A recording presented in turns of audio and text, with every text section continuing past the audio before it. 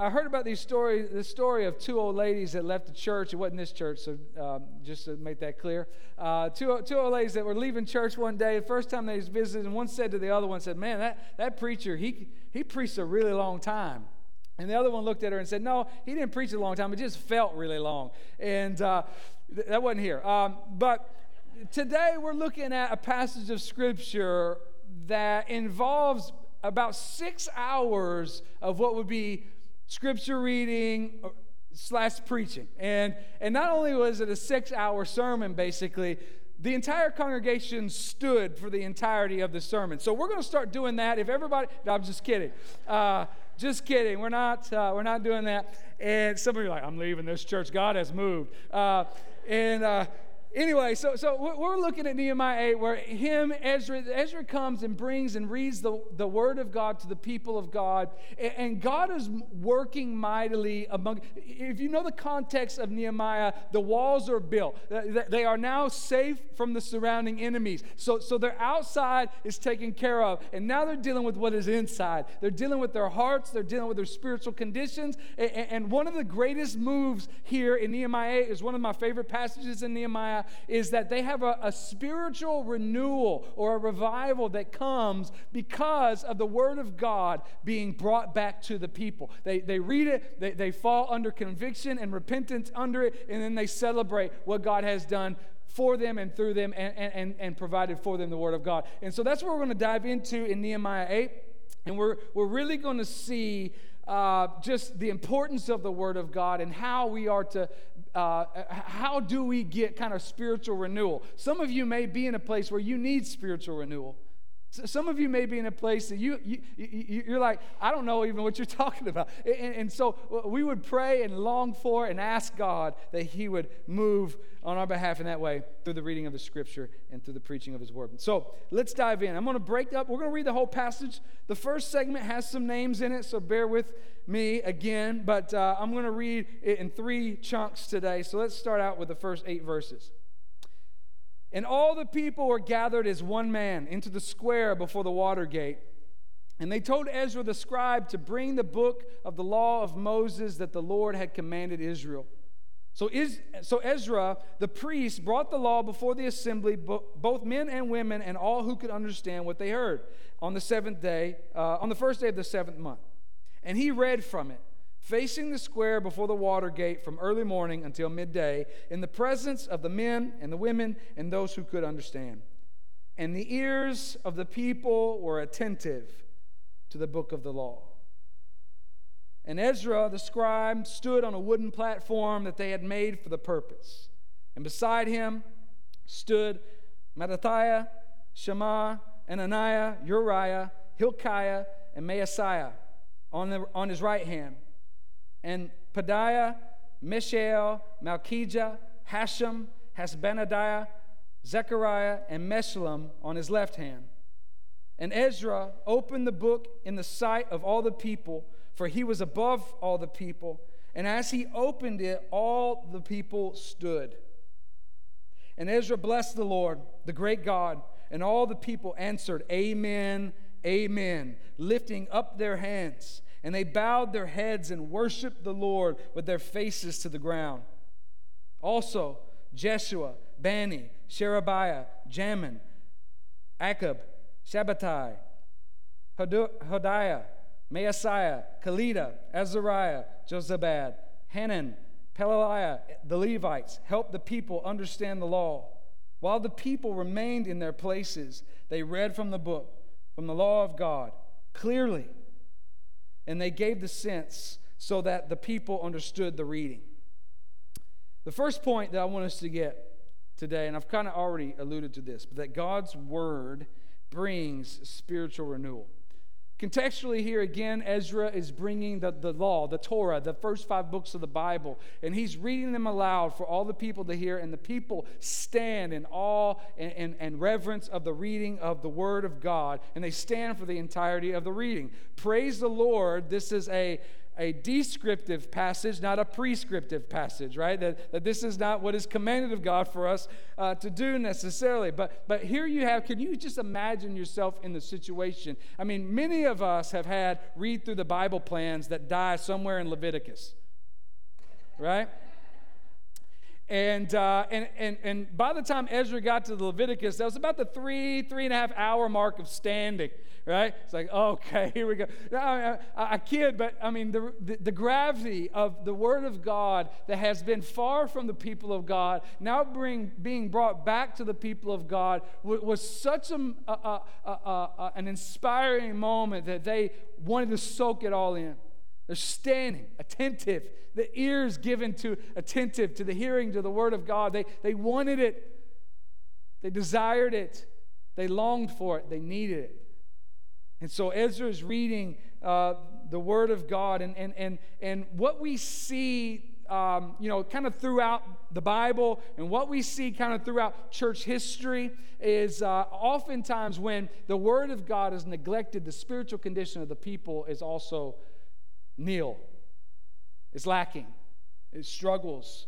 It deteriorates. And by God's grace, He will oftentimes, biblically we've seen this, in church history we've seen this, He will send His Word and bring spiritual revival, spiritual renewal to His people through the renewal of the Word of God in their midst. And inevitably, every revival, every spiritual renewal comes with a re-embraced Word of God. A great example of this is Josiah, one of the kings in which we named my son after. Josiah became king when he was 8, but he followed evil kings. He came after Manasseh, and he came after Amon, and here's Josiah. He becomes the king at 8, but then about 16, he finds the Word of God, right? Hilkiah, who was the priest, brings to him the Word of God, and he says, where has this been? We have to read this among the people. And so he brings and gathers up the kingdom, and they read the Word of God together, and revival again breaks out. And Josiah is known as a king that honored the Word of God and led his people well according to the way of God. The same thing, so that's in the Bible. I can read to you several other instances in the Bible. We can look at church history too. If you look at the Protestant Reformation, what the Protestant Reformation was, in essence, was a revival of the Word of God. If you remember contextually, the Roman Catholic Church was restricting the Bible to be read by common people. So the only way that you could have access to the Bible was if you were a priest or clergy, and if you could read Latin. And they would persecute any translation of the Bible that wasn't in Latin. And because in order to have greatest control is to restrict what God's Word says. And so the only way that the people would know what God's Word says, by and large, was they were trusting what the priest would tell them what God's Word says. And obviously you could see how that could lead to great corruption. And in fact, it did.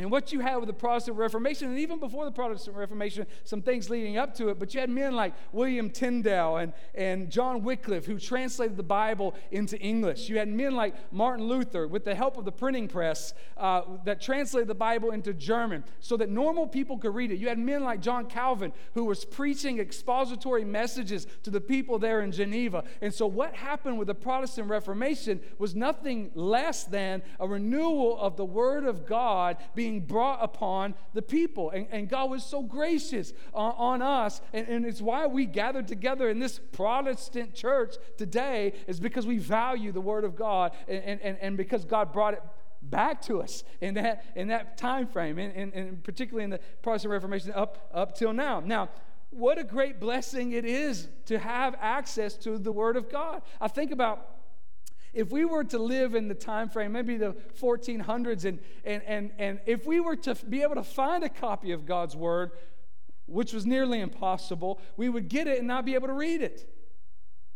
But that's not our problem, is it? I mean, most Christian families, maybe a lot of non-Christian families, have up to probably 10 Bibles in their homes. Right? Or for sure we have it at the touch of a finger. We can get any translation we want on the apps on our phones. So our problem is not limited access to the Word of God. Our problem is we don't read it. Our problem is to collect dust, or it gets no screen time on our phone, on our devices. And so we have kind of an apathy towards God's word. Just we have so much of it available to us, and we just don't take it and put it into our hearts and put it into our lives. And what we need to understand is that the Bible is necessary for spiritual renewal. It's necessary for spiritual revival. If you are not where you want to be spiritually, I would ask you, what is your relationship to God's word? What is your relationship to the word of God? If you're not reading it, that's the problem. You need to get in it. And not just reading it. Let me be very clear here. Not just reading it, but understanding it.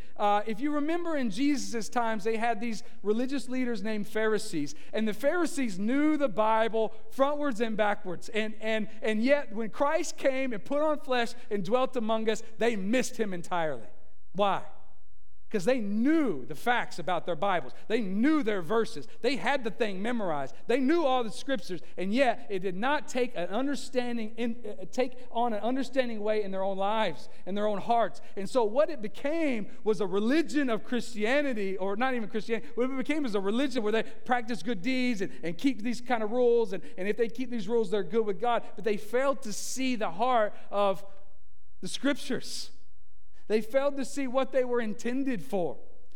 This same Pharisaical heart is a danger for us as well. We can be a people that on the outside look really nice. That, man, we look like we've got it all together. We might memorize some verses. We might do even a family devotional or have our own personal devotional. But in reality, that the Word of God is not being understood by us. It's just being read. It's just being a box that we check off. But we're not reading it, and better yet, being read by it. To the point to where it moves in us to life in Christ. So that it transforms us into the image of His own Son. So that it gives us the mind and the heart of Christ. Those are differences. And maybe you've encountered or had to fight this in your own heart where, I kind of think, and especially maybe if you're new to church, you're new to Christianity, you may have thought by coming here that if you just kind of keep a few rules, do some church attendance, dress real nice, make it look like you got it together on the outside, then God will be pleased with you and just let you into heaven. But that is not the gospel. Matter of fact, that is the antithesis of the gospel. The gospel is, and what the Word of God teaches us is, we can never be good enough. See, so many of you come into this place thinking everybody else has got it all together and you're the one that's messed up. The reality is, there ain't a person in here that ain't messed up. There's not a person in here that isn't broken and God has had to repair and fix and move in their heart and life. And so we are a people that come and say, I can't save myself. The Word of God tells me that there's none righteous, no, not one. And knowing that the wages of sin is death, I deserve death. But the gift of God is life in the free gift of Jesus Christ. And so we are people that come and say, hey, yeah, we're broken, but praise be to God that He made a way. And that way is through His own Son. So if you're new to this place, Christianity isn't pretty up your life and God will be pleased with you. Christianity is you can't pretty up your life enough for God to be pleased with you. The only way to be right with God is to fall on your face before the Son. To put your faith and trust in Him and Him alone. Not your own good works, not your spiritual things, not your church attendance, not your baptism, not anything, but Christ and Christ alone. And so we come to the Word of God, not just to read it, but to understand it and to be read by it, to encounter God through it. So is God's Word bringing renewal to your life? I think it should be bringing constant renewal to the life of believers. Is it doing that for you? Do you fall under conviction as you read or come under the preaching of God's Word? If you're still breathing, there's still work to be done on you. So if you say, hey, I don't have any sin, no. 1 John says you are a liar and the truth is not in you. So, are we being examined by the Word of God constantly? And it's a beautiful process, and we'll talk about that in my next point. I don't want to get to preaching on those toes. The other thing I want you to know before I move on about this passage is we see kind of the importance of of preaching of God's Word. They submit themselves. Ezra stands on a wooden box, and not just the preaching of God's Word, but they're helping them understand what God's Word says, right? They're not just, it's not just a cloud over the people and says, man, you don't get this, forget it, I'm moving on from you. But they are helping them to understand what the Word of God says, which is a great practice for you. I think you should be a people that press in to say, what does this mean? Not just what does it say, but what does it mean? And then specifically, it talks about the role of the congregants. It says that you come with an attentive ear to hear the Word of God. You come with an attentive ear to hear the Word of God. So I would press on you to say, do you do that? American Christianity, by far the culture is more of, I'm going to come with the ear to give a Google review, a Facebook review, or to have the pastor, cut up the pastor for lunch, right? You're going to sit at lunch today and you're going to ask, well, what'd you think of how'd the sermon go? What'd you think of the sermon? And so you start evaluating, well, it was too long, he yelled too much, someone was off key, which I wouldn't know. And you begin to evaluate what is the sermon. But what this is saying is that you're coming with an attentive ear. You should be coming with less an evaluatory heart of what is being presented in front of you, and instead present yourself for evaluation before the presence of God. So you come with an attentive ear and say, Word of God, measure me. Do your work on me. I'm coming not to be entertained. This is not a movie theater. I'm coming into the presence of God to worship your name and to stand in your presence and be seen by you. And asking the Word of God to move through me and make me more like Christ. That we would come with an attentive ear. We would come through those doors ready to do business with God, with our brothers and sisters in Christ, who are also around us doing business with God. The other thing I love about this, and I think it's one of my priorities in preaching, is it says clearly. I love it says clearly at the end of that passage. One of the things I feel a burden to do in my preaching and when I communicate anything is to take the truths of God and make them clear. It's so easy to just preach or teach theology and try to impress or put it over at the top shelf where nobody can get it. But that's pointless. What's the point of that? There's no point in that. What a greater to take the things off the top shelf and say, look at how it applies and how we can use this and how we can understand this in a greater way. And this should be the case for you too as you're communicating the gospel in your homes, as you're communicating the gospel with your neighbor. You're not seeking to lay out that $3 systematic theology word that you learned, and they look at you like you got 3 eyeballs, right? Learn what propitiation is in layman's terms so that you can explain it in a way that people go, okay, I can see that. I can grab that. I can understand that. We need to fight to continue to be clear with the gospel, as clear as we can be with the gospel. And in preaching, too. I think that's a valuable thing in preaching, and it's one of the things that I try my best to do. I don't always hit that, but sometimes. All right, let's move on. Verse 9. And Nehemiah, who was the governor, and Ezra, the priest and scribe, and the Levites who taught the people, said to all the people, this day is holy to the Lord your God. Do not mourn or weep. For all the people wept as they heard the words of the law. Then he said to them, go your way, eat the fat and drink the sweet wine, and send portions to anyone who has nothing ready, for this day is holy to our Lord. And do not be grieved, for the joy of the Lord is your strength. So the Levites calmed all the people, saying, be quiet. That only works for Levites, by the way. Don't try that on your spouse. Be quiet, for this day is holy. Do not be grieved.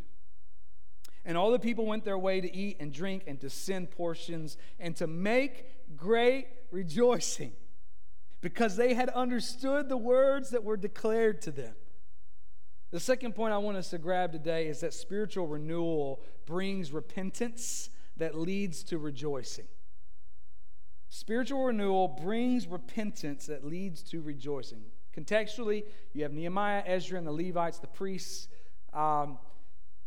declaring to the people that the day is holy, to regard the day as holy. And what had happened was that the people of God, in hearing the reading of the Word of God and hearing the explanation or the preaching, the understanding of the Word of God, has fallen under such a great conviction that they are broken. They're weeping. They hear the Word of God and they realize that they have fallen short of God's standard. They've fallen short of God's way, whether through ignorance because they didn't know the Word of God, or because of arrogance, or even willful disobedience in that they had heard the Word of God maybe, or they kind of knew it, but they walked a different way. But now they're hearing the Word of God, and God moves through the preaching and the reading of the Word of God, and they are broken over their sin. They are weeping over their own sin.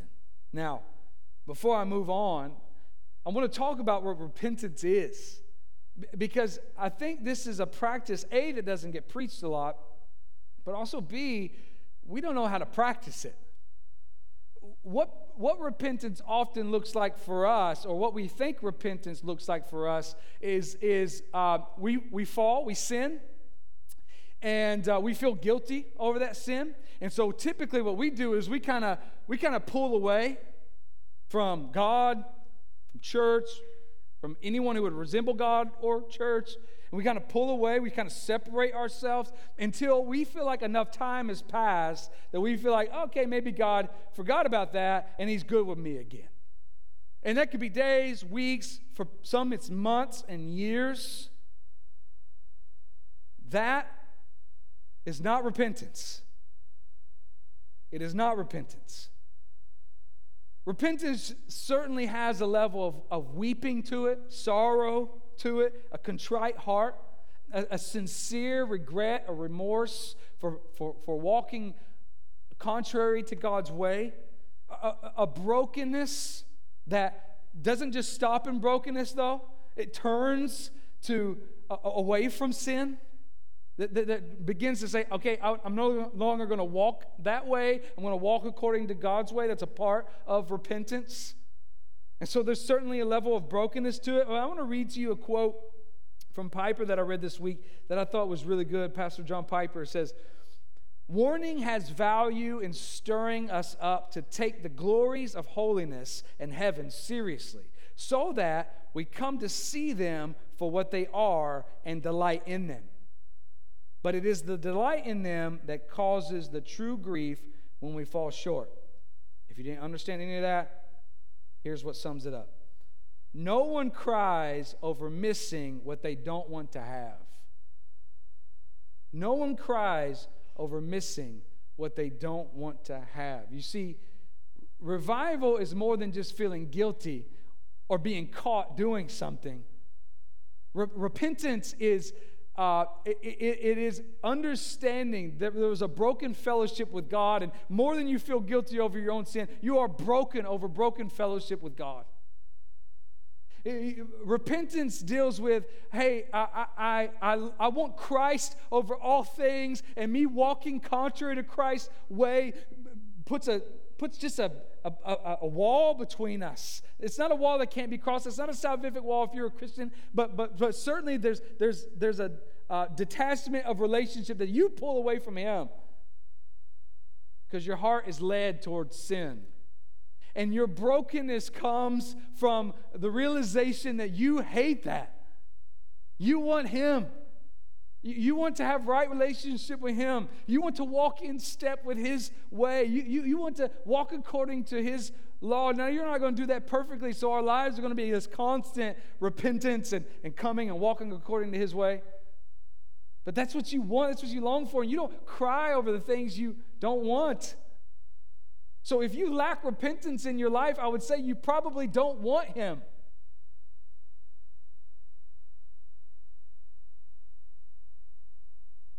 You probably don't want him. You might want to look like you want him. You might want to put on a facade like you want him, but do you want him? Do you want right relationship with him? For this is what repentance looks like. It looks like a brokenness before him, that you want to walk according to his way and you long to have right relationship with him, and you don't want anything to come between you and him. What we view as loss reveals our values. Are you more afraid of sin because what it'll cost your reputation, or what it'll cost your relationship with Christ? Does it bother you when you don't spend time alone for God? Alone with God, not because you feel guilty about it, because you're missing out on time with him. You're missing out. You have a longing that is going unfulfilled. Does sin create deep repentance because we feel the pain caused by loss of fellowship? And certainly the process with repentance doesn't stop there. It should move us to turning from our sin and clinging to him. This is the beauty of, the scriptures talk about that it is his kindness that leads us to repentance, that even in repentance, it's an act of worship of our great God. And here's how it goes, right? We fall in sin, which we're all going to do. We come to the realization of that. He convicts us of that. We repent of that, and we turn to him. And where he gets honor and glory is that we're a people that quickly turn to him and say, we are not God. We cannot clean up ourselves. We cannot fix ourselves. We desperately need you. We desperately need the cross, and we will every day need you, and every moment need you. We fall on our face in entire dependency upon him. Now, here's where Satan gets a lot of victory. Of course, he's an enemy that wants to steal, kill, and destroy. He wants to get you to fall. He wants to get you to sin. He wants to get your eyes off of Christ and onto the world. He wants to, just pervert your heart and pervert the gifts that he's given us. He wants to pervert things like sex and money and things gifts that he's given us and pervert them. He wants to do all of that. And so he wants to draw us away. Now, part of the victory is getting us to fall away, sure. I think his greater victory, though, is when we fall and we stay there. I think his greater victory is when we wallow in grief, guilt, shame, and we stay there. We stay in guilt. We stay in shame. And we don't remember Romans 8:1 that says, therefore now there is no condemnation for those who are in Christ Jesus. So we stay in the floor and we never get back and worship the God who deserves worship. We say, woe is me. I can never be saved. That is arrogance. God is bigger than you. And he's far greater than your own sin. So for you to wallow in it and to say, I'm not worthy to come back to God, is really, you think it's honoring God, it's really dishonoring the cross. And so we are a people that, yes, we fall. Certainly we're going to sin. But when we do, we turn back to him quickly. We repent and we come to him and say, I need you. Every hour I need you. You're my one defense, my righteousness. I need you. And again, we see that it's his kindness that leads us to that. But why does that make sense? It's God's kindness that brings conviction. It's God's kindness that lets us walk according to his way. It's God's kindness that opens our eyes to the fact that we've been walking contrary to his way. And he's not angry with you. It's his kindness that's drawing you closer to him. That's a beautiful thing of God. And so we, as the people of God, need to understand that kindness and move away from wallowing in guilt and shame and run to the cross of Christ. He is the one that turns mourning into dancing. Let him do that in you. Which leads me kind of to the last part of this point, where the end of the passage, when he talks about like a repentant heart leading to a rejoicing heart, the passage says, make great rejoicing because they had understood the words that were declared to them. I remember the night I came to Christ, and I was 16 when I came to Christ, and I didn't grow up in the church, so my story is very Pauline in its conversion. But from that, not just that point though, but several things in my life, several nights of great repentance from that point till today, where I felt a weight of sin on me. A weight of sin on me. And God at that night saved me, and other nights He came and brought me in His kindness to repentance. And once I understood the forgiveness of God for my sin, that the wrath of God does not remain on me, that the wrath of God that those sins deserved were poured out on the Christ and given to me was His righteousness and forgiveness, I felt the weight of the world lifted from me. And what it brings to the believer walking in repentance, it should not just stay there, it should move to rejoicing. It should move to rejoicing that God has saved us. We should feel that freedom that we have life in Christ, that He is the one that's bared the burden of our sin and shame. He is the one that made it possible that there's no condemnation for those who are in Christ Jesus. And you know what that does for us? It leads us to worship. It leads us to worship. His kindness leads us to repentance, which we walk through. We have a genuine sorrow over, and then we turn it over to Him and turn to the cross of Christ, the one in whom we are continuously dependent, and then we praise His name. We praise His name. And I love, it's talking about great rejoicing, but great rejoicing only comes when you understand that the Word of God, what the Word of God declares to you. There is a movement probably in most of Christian culture where they try to manufacture this rejoicing without repentance. It is not possible. You cannot force yourself to have some kind of joy in the Lord that is not produced in you because you realize He has saved you and freed you and forgiven you from great sin. So where we get joy of the Lord is because we understand the depths in which God reached to pull us up and bring us to Himself. And so that's how we can be a rejoicing people, because we know what we deserve. We know what our sins deserve, and yet we didn't get it. Instead, we got something far greater. This is the mercy of God. This is the grace of God, and it causes the people of God to rejoice in God.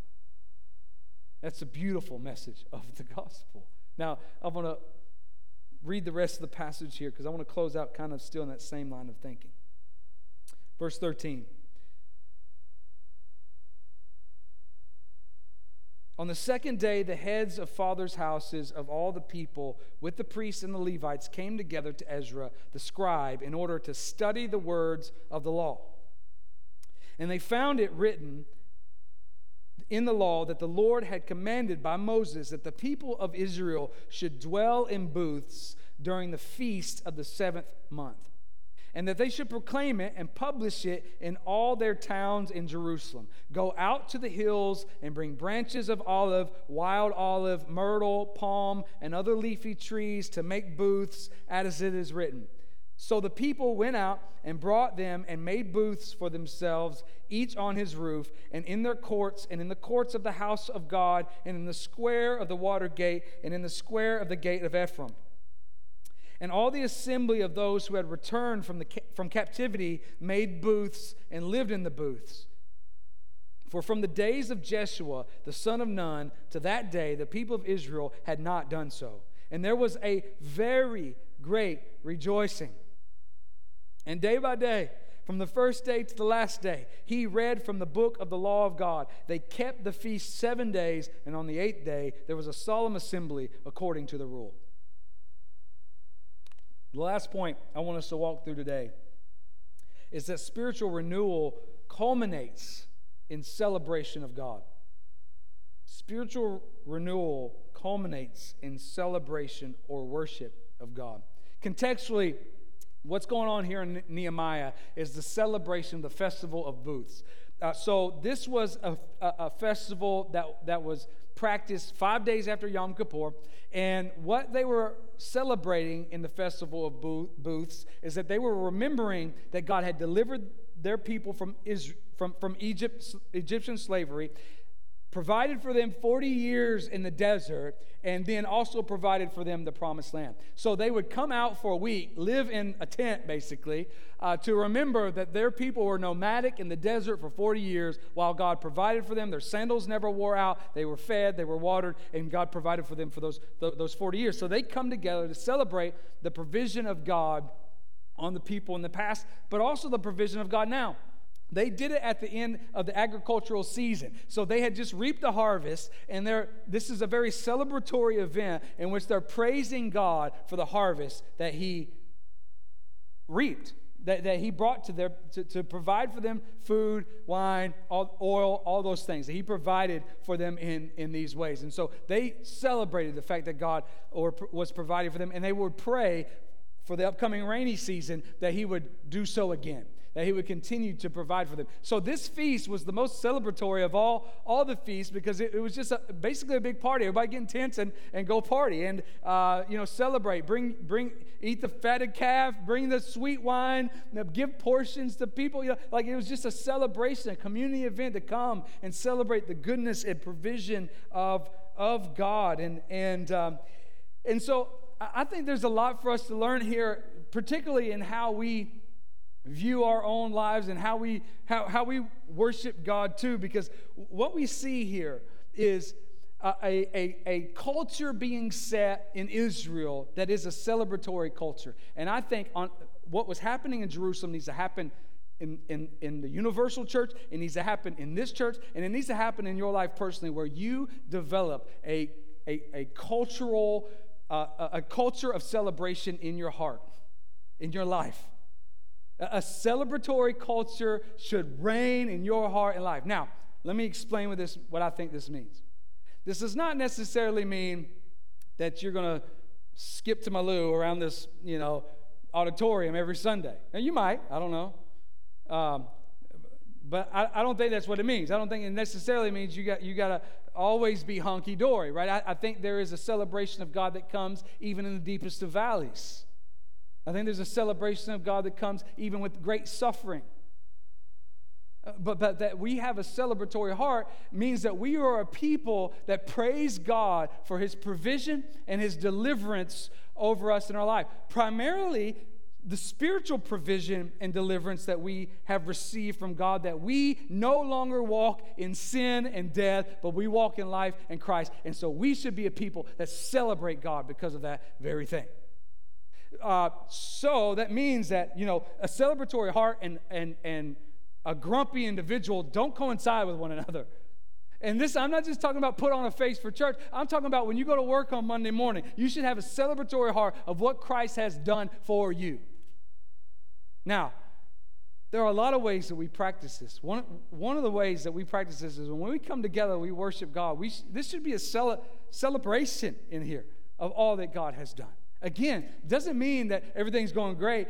You may be in a hard and difficult spot. There are people in this church that are walking through valleys right now. There are individuals that have lost loved ones recently that are faithful and coming to this place and celebrating God because He has still saved them.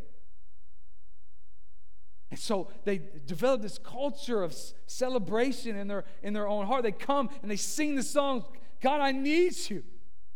You're my one defense, my righteousness. I celebrate the fact that you are the only way that I have life, both now and eternal. I celebrate that with all that is within me. I'm going to sing loud the truth that it is God that has saved me and provided for me everything I need in Him.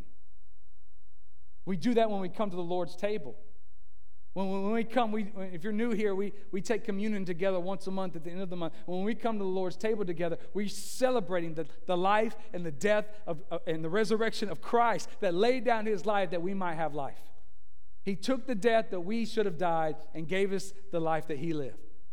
And we celebrate that. The worst sin to ever be committed, and we gather around it and celebrate. Because it brought life to us and glory to God. And so we come to the table, and we are celebratory people. We give praise to God, and because of how he has provided for us in that way. We celebrate him for how he's also provided for us physically.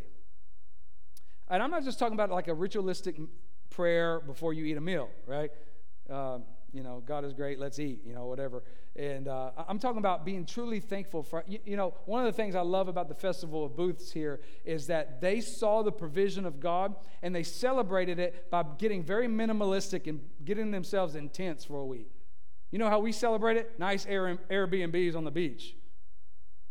Praise be to God, But I think there's something healthy to saying, I just want to focus on how great God has been to us in many, many ways.